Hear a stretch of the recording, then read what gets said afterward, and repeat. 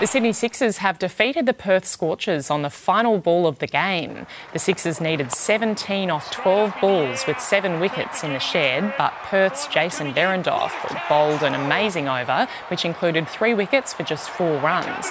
Needing 13 from the final over, Sixers captain Moses Rees smashed 6 before hitting a match-winning 4 on the final ball of the game. And they get it! Magnificent Moses! What a win for the Sydney Sixers!